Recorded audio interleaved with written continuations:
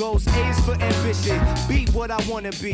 See past the situation that's in front of me. Doubt is an enemy. F, we say fuck them. The irony is they inspire me to love them. G is past go when ignite the cash flow. When H is put your heart in whatever's your last. Hey there, my name is Sean, and this is Grit, True Stories That Matter. Grit is a weekly podcast about stories, the contemporary personal narrative kind of story, and the people that craft and tell them. Why, you ask? Well, we want to feature these tellers and their stories, and also to help you, our listeners, craft and tell better, more engaging, more relatable, and more memorable stories. True stories, personal stories, grit stories. We are in the middle of season number 3, dedicated to grit talks and the best of. And today we have got 3 stories from the Mental Health Happyish Hour open mic. Our first story is by Jeff Stein, who lives up in the Chicagoland area. It is about 4 minutes. Our second story is by Tori Shine, who lives in either Pittsburgh or New York. She might be moving. Tori's story is about 6 minutes. And finally, Susan Ida Bacaud, who lives up in Ontario, Canada. She's got a short story at about 2 minutes, and I hope you enjoy them. Help us out, if you would, by rating this podcast in Apple or letting folks know about it. We would love to get these stories in front of more people's eyes and or ears. Thank you for your support. And finally, check the show notes for our upcoming event, the 99-Second Story Slam, going strong after almost 2 years now. Season number 6, Slam number 3. Join us to tell a story or watch some stories or both. It is always a lot of fun. Okay, Jeff, Tori, and Susan, let's dive in. I'm 5 or 6. I can't remember. What I remember is I'm just sitting there and I have this teacher who just keeps yelling at me about this math problem. And I don't get it. And when I say I don't get it, it's not that I don't want to get it. It's just I don't understand. And she continues to yell at me as if I'm some sort of terrorist or something. As if to berate me would make anything better or easier. And the worst part is she's doing it in front of all of my classmates. So now I just don't feel confused. I feel embarrassed. I feel humiliated. I feel small and uncomfortable. And that's when the bell rings, thank God. And I'm thinking to myself, at least I get to go home. No, everyone else gets to go home.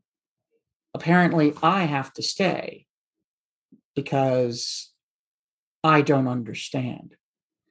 And so as the other kids are filing out, kind of giggling and laughing and smirking and looking at me, I just really kind of wish I was anywhere but there.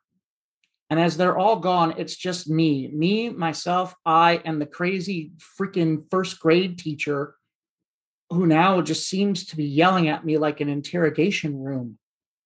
And the worst part is it's not that I don't want to understand. It's not like I don't want to learn. It's not like I don't want to know the answer. I do. I just don't get it. There's a part of me where I almost just want to say the answer. So maybe she'll be done, but it doesn't seem like that's just going to be good enough. And I'm crying. I'm bawling. I just don't know what this woman wants from me. Aren't teachers supposed to help? Why is this person yelling at me? Why don't they like me? What's wrong with me? Why can't this person help me? Why is this person refusing to understand or to want to help me? I don't really remember how I got out of that room. I know at some point I had to, but I don't remember how. I don't know if I answered it correctly. I don't even know if I got it right. I just remember that at some point I was gone. And that's really the first time that I ran into issues with schools because I have learning disabilities. Learning disabilities that were diagnosed by the University of Northwestern at the age of 4. But for some strange reason, that school decided that they didn't know what they were talking about.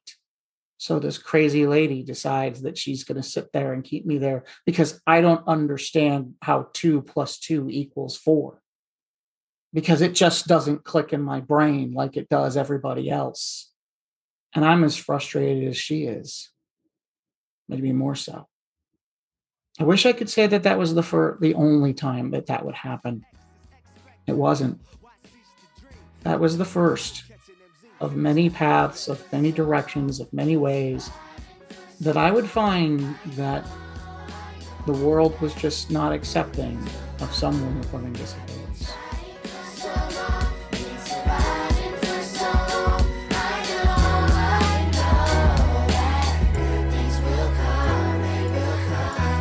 Think they starting to follow me. So A is to attempt to be the change you want to see, and D is to be different. But tell us what you mean. Like, are you one of them good guys, or you one of us fiends? Either way, you gotta eat. Elevate your mind, right? Cause F is for the fine life, and that's how you define life. But I say G is get back to your home, and H is help the people that then help you along.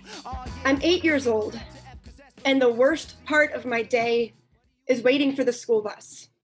Alex Schiavi lives 2 doors down, and Alex is my personal bully.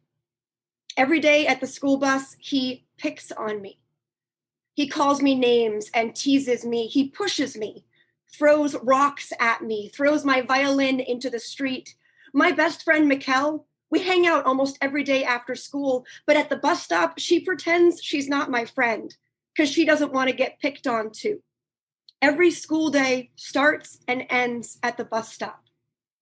And when you're bullied like that, it doesn't just beat your body, it beats your belief in your own self-worth. It beats your confidence. It beats every bit of courage you have inside of you. My parents complained to the school, but the school says because it doesn't happen at school, it's at the school bus stop, it's outside their jurisdiction. And this goes on for years. One day, Alex knocks me down in a driveway and beats me with a hockey stick. My big brother wanted to beat him up. But if my 13-year-old brother beats up 8-year-old Alex, my brother's going to get into a boatload of trouble. My parents say no. My big sister wants to beat him up. But if my 18-year-old sister beats up 8-year-old Alex, she's going to get in even more trouble. She is legally an adult. My parents say it could give her a criminal record. Absolutely not. But something's got to be done. And so they talk about it. And my family decides that the best person to beat up Alex is me. So I am the wimpiest, weakest 8-year-old girl on the planet. I am in the orchestra and the band, and I take piano lessons on the side. I'm friends with my teachers. I get straight A's, and I still do the extra credit just for fun. And I'm not convinced that I'm the right person to beat up Alex. I'm looking for any excuse out of this grand plan. And I say to my brother, I'm like, if I try to hit him, he'll kill me. And my brother says, like, no, Tori, actually, Alex isn't really that tough. You know, he's like a peacock with his feathers all spread out, you know, or like a puffer fish. He's actually kind of short and scrawny, but he puffs up and he acts real big. And my brother has a point because I am taller than Alex. So my brother takes a mattress from the attic and he wraps it up in duct tape into like a long cylinder form. And he hangs it from the rafters in our basement like a makeshift punching bag.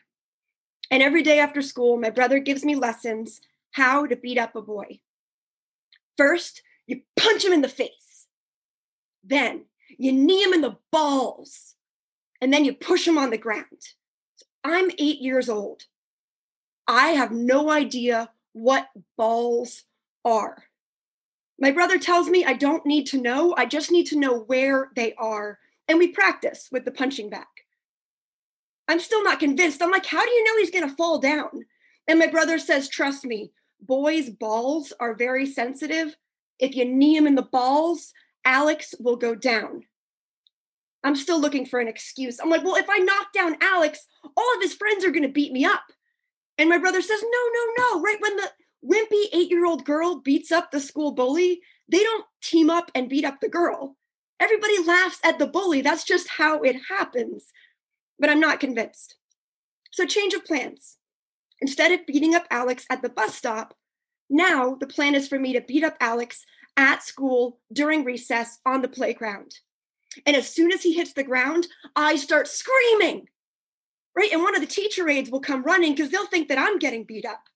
And when the teacher gets there, well, nobody can attack me because there's a teacher. But the twist is that if I beat him up at school, Unlike Alex, I will get in trouble. I will get suspended from school for fighting.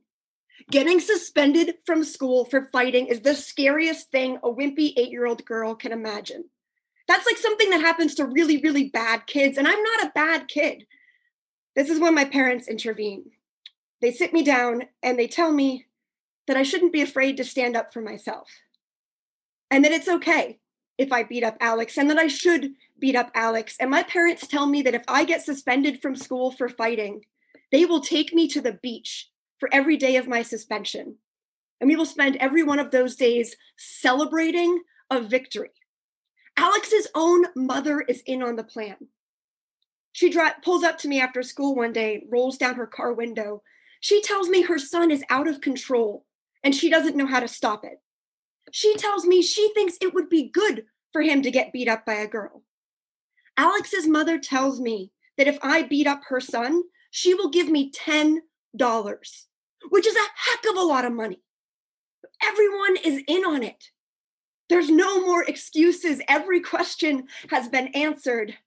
The only thing standing in between me and this victory lap of an ending is myself. So the day comes. Recess is called. Everyone runs outside. I walk onto the playground. I take a big breath. And I do nothing. Quit thinking and are you still with me? And S is stress less than T. It's the infinity U. Is that it's all about you. And that's why an X is this exam. But why lie? You got zip if you ain't got fam. And that's the alphabet. For so long, been surviving for so long. I know that good things will come. I've been trying for so long, been surviving for so long. I know that good things will come, they will come. Trying for so long, been surviving for so long, they will come. It's in the 1970s and I'm in my 20s and I've just downed a bottle of Screech, Newfoundland Screech, hard liquor that is. I vaguely remember drinking it with somebody, just vaguely. And when I come to, which means when I come out of that blackout, there I am and my mother's in front of me and she's chatting away and I don't know what she's chatting away about. And I look past her shoulder and I see that there are airplanes and I look down and the airplanes are on a runway. I am in an airport. Okay. My mother keeps chatting. So I slowly lead my mother and myself to the newspaper stand. And then I look down at the newspaper stand and I find out from one of the newspapers that, hey, I'm in Montreal. And I look at the clock. And it's 6 o'clock. I don't know whether it's 6 o'clock in the evening or whether it's 6 o'clock in the morning. I have no idea. But it's 6 o'clock. These were the days when there was no online banking. You had to find out exactly where my bank account went. And so I did. And it took me about 2 weeks. 2 weeks to find out where I sent my money. Which just coincidentally was 2 weeks that I was in that particular blackout. And this small little voice came into side of my head and said, Susan, do you think that it was possible that it was that Newfoundland Screech, that it was that booze that did that to you? Well, I can tell you now that it took me close to 2 years to be able to answer that question honestly. And yes, it was the booze.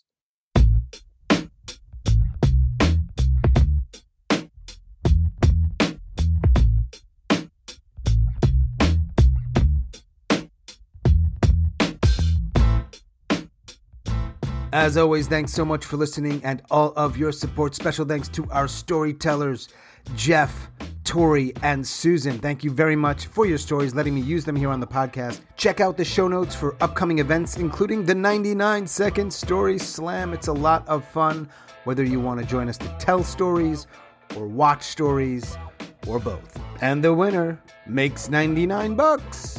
And finally, help us out if you would by rating and reviewing this podcast in Apple or sharing it with your friends and family and whoever might like it. We really appreciate your support. And that is all for episode number 82. Boom.